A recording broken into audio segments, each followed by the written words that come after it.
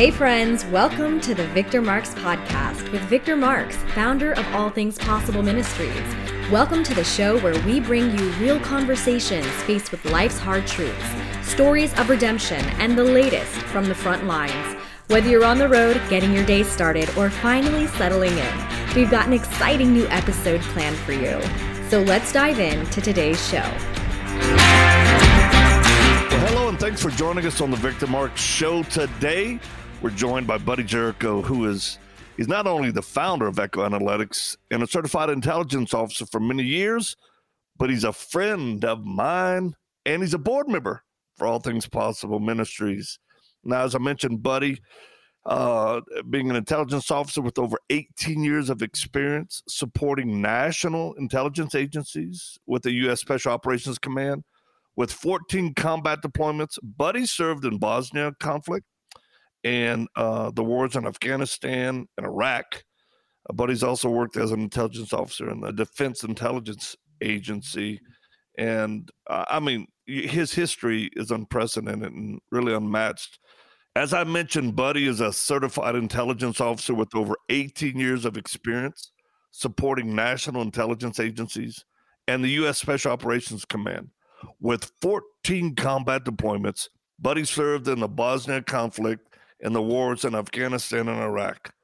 But he also worked as an intelligence officer at the Defense Intelligence Agency and served in the National Military Joint Intelligence Center, where he briefed senior defense officials at the Pentagon on strategic and tactical human intelligence operations. Buddy, thank you for joining us on today's show. Thank you, Victor. I'll tell you, I am very appreciative of all the opportunities I've had, serving our country, and you just listed off a lot of them. But I'm especially appreciative of the opportunities I've had to work with ATP. So I just wanted to thank you for having me on the show today. And I'm extremely grateful that you've allowed me to become part of this community. That's humbling words for us, and we're so grateful. I tell folks when I try to let people know who you are, I say, one, he has helped keep us alive in the last 14 pumps to the Middle East, and the work that we've done in ministry. We were very thankful to have some of your experience level to be able to not only give us introductions but provide that level of experience that it matters in keeping people alive. Now, we read off a lot of accolades, but you've worked for and with the top, I would say, units or agencies that have made a difference in the realm of counterterrorism. And you're known as being a interviewer or interrogator. You have had several thousand interrogations of some of the most high-value individuals. And it's not like what people see on the movies. You don't lie. You're not torturing people. No.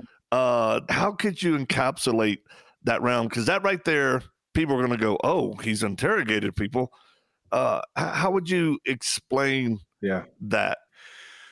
Well, I'll tell you, the way you sort of just laid it out there, it makes it sound so important. But I'll tell you that for me, it's actually been pretty easy. It's a matter of good versus evil. And, when you're committed to good and doing the right thing, the job becomes pretty easy. And you mentioned keeping you alive. I enjoy what I do. There are a lot of bad people in this world. There's a lot of evil in this world. But I've also learned in my experiences too that, some of it is sometimes people get caught up in these wars and even the counterterrorism and some other things. And I'm not talking criminal, I'm just talking about wars. But sometimes people get caught up and they're a victim of the circumstance. They're a victim of the environment. They're a victim of what governments have made decisions to do. And so while, yes, we've had the opportunity to interrogate some very senior people, there's a lot of good people that get caught up in this. And one of the things that has kept me motivated about my work is finding those good people amongst these bad actors in these bad environments and these unfortunate circumstances. And you probably know just as well with your travels that there are bad people, but there are also a lot of good people.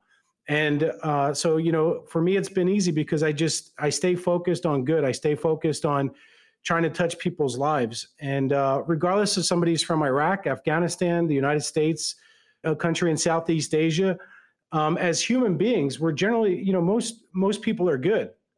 They're just sometimes victims of circumstances that they have no control over. I've got to say that for those of you who don't know an experience that I had in Mosul when we were recovering a child, there was an ISIS commander that was captured, and I had the opportunity to speak to him,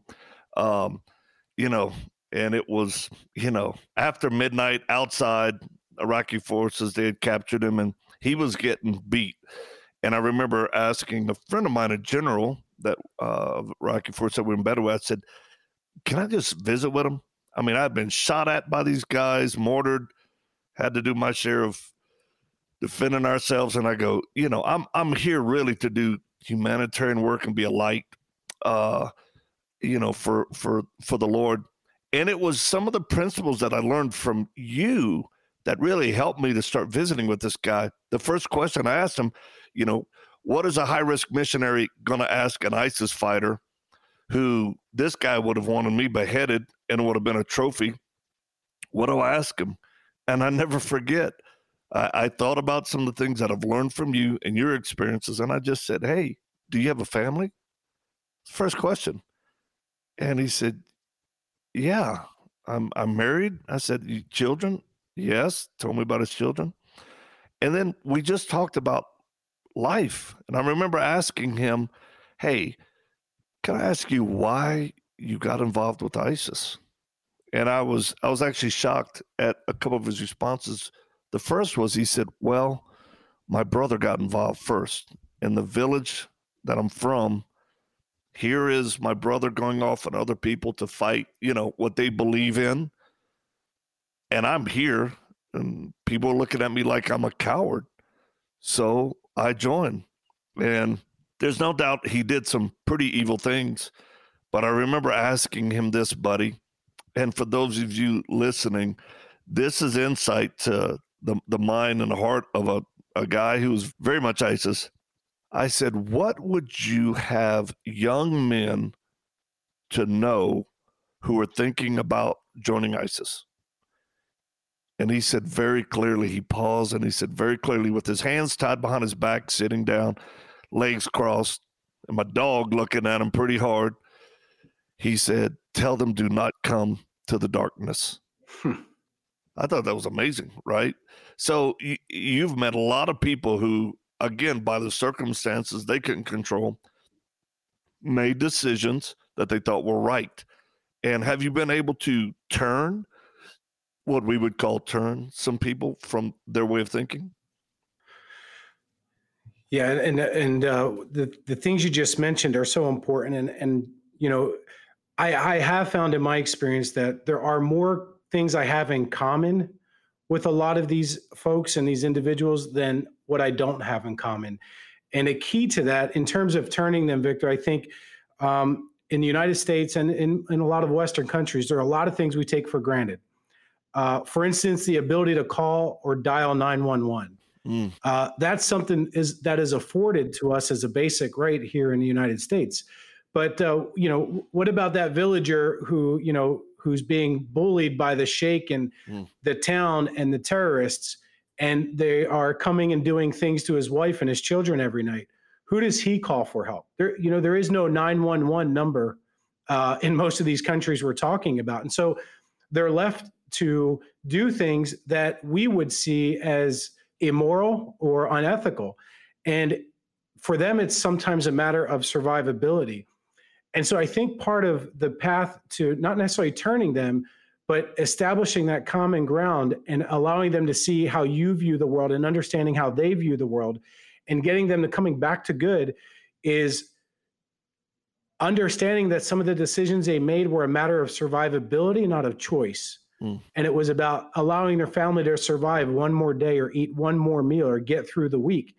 And sometimes just telling them that you understand why they did what they did, you can see the pressure being released from their bodies because they don't get that opportunity. They know what evil is. They know what bad is. They know that they've made mistakes.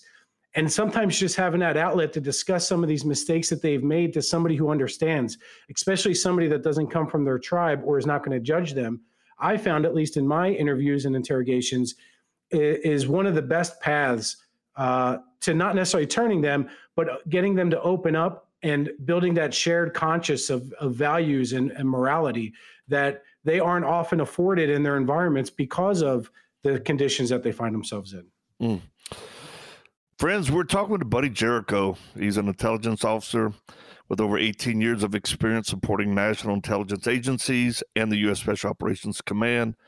He has 14 combat deployments that put him in Bosnia, Afghanistan, Iraq, and other places. He is now founder and president of a company called Echo Analytics, which we'll talk about in just a moment. But he's giving us insight into his experience of interrogating several thousand, what we would call, high-value individuals in the realm of terrorism. What really works to communicate and get to them.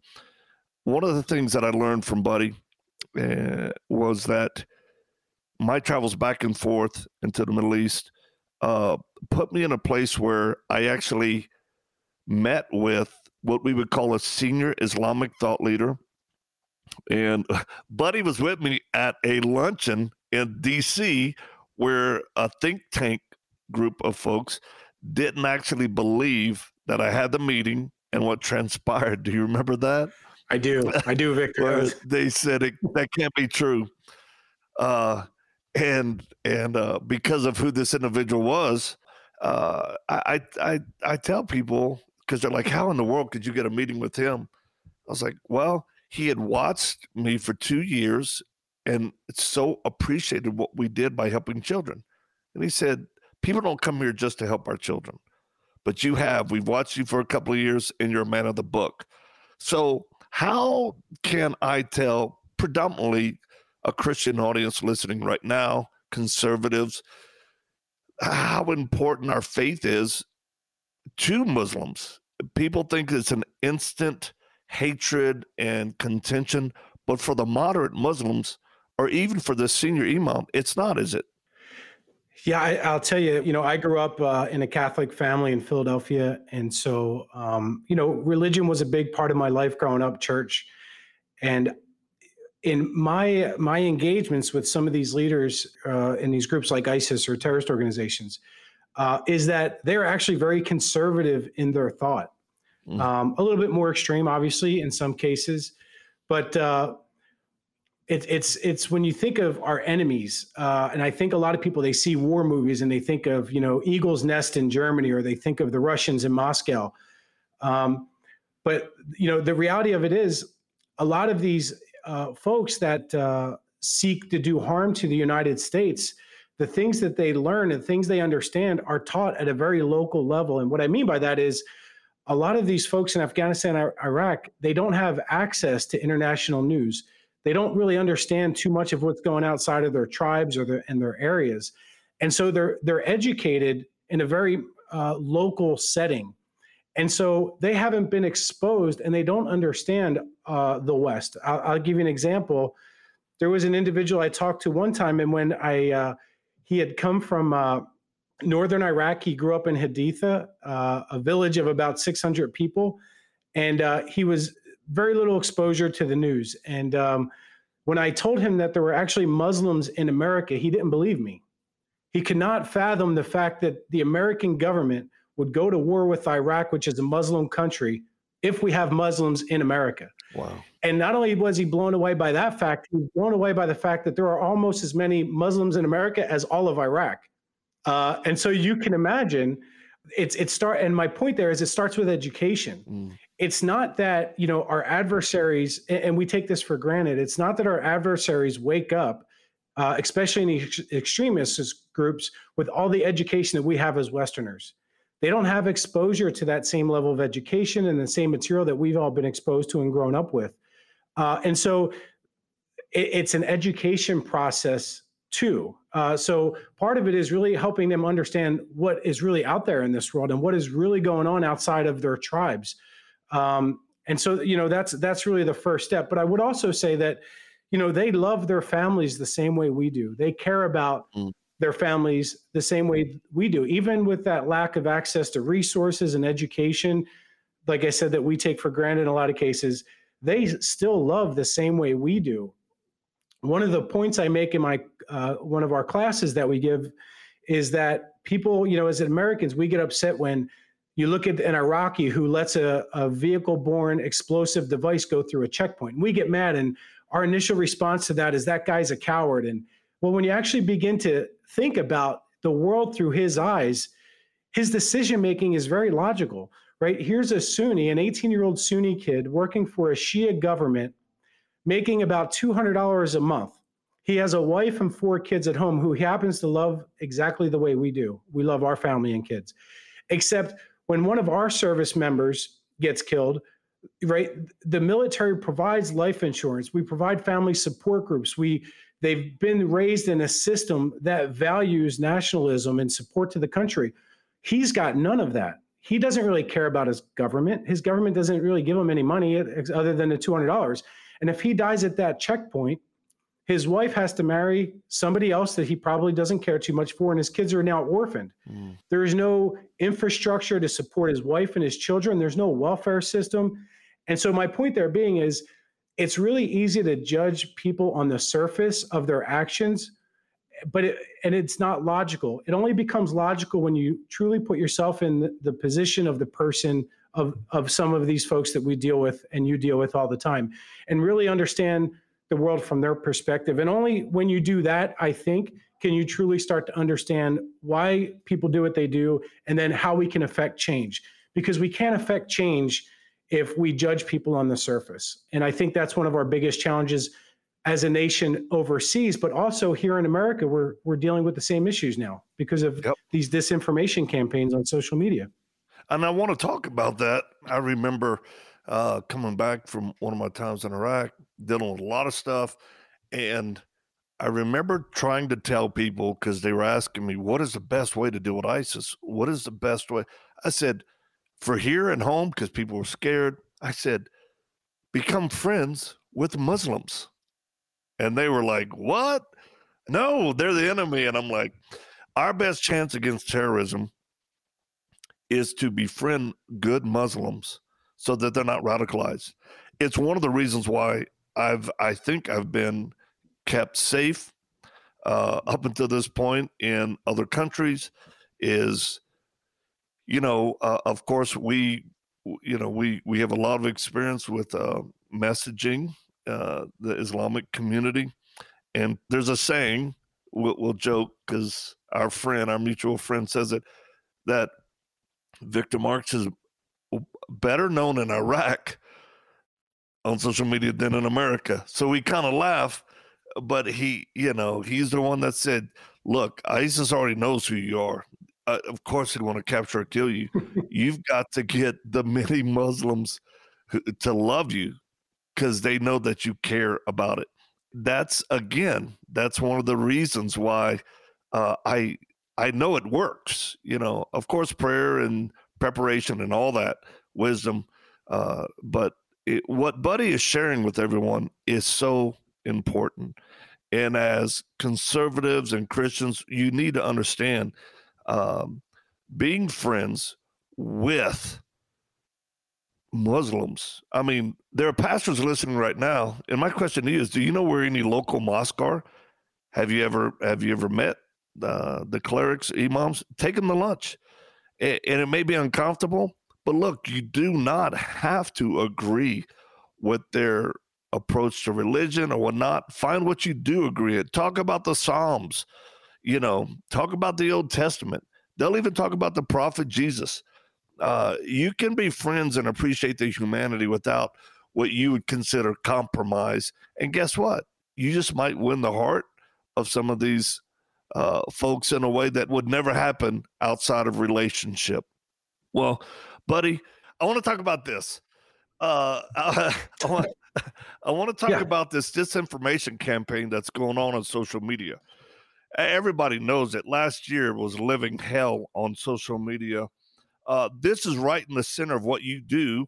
And for those of you who don't know, our counter messaging for extremists, the ministry actually has a line of effort that we've been doing counter messaging for years in the Arabic world, and it's been effective, including making videos and short films that has spoken into and hopefully detoured some young men who could have moved toward extremism. And but he's been right there all the way, knowing that we had a platform and a position that did get people's attention. How would you explain to them about what we've done in that area, buddy? Well, I'll tell you, Victor, it's it's the incredible growth of social media. Just to add a little context to this, education and the lack of information that a lot of the people in these countries we go to have, right? And so they went from television sets and a little bit of radio, which we take for granted here in the United States, to everybody having a cell phone and access to social media. And what's incredible about that is that social media changed the game because we are no longer just the recipients of data. We get to be involved and engaged in that conversation, and the whole world is involved in this conversation.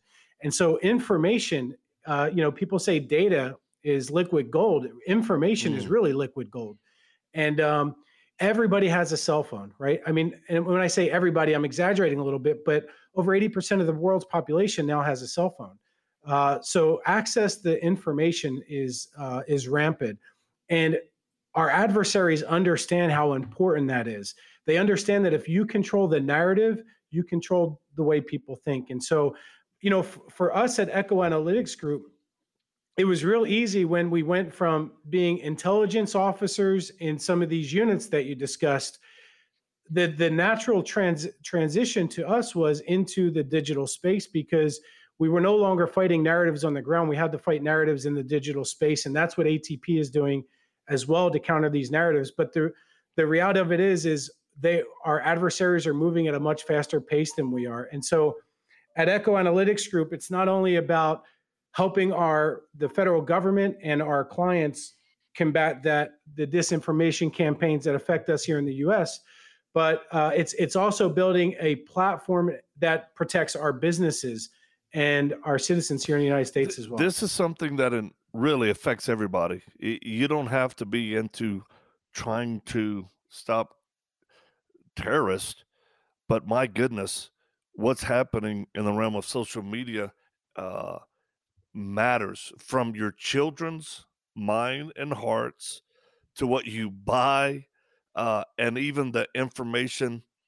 that you're listening to can literally change the way you think. And, we just returned from the Texas-Mexico border with information on what's really happening down there. And I remember us posting it on social media and people going, I had no idea. I really didn't know this is how it was. So you have to be discerning of your sources.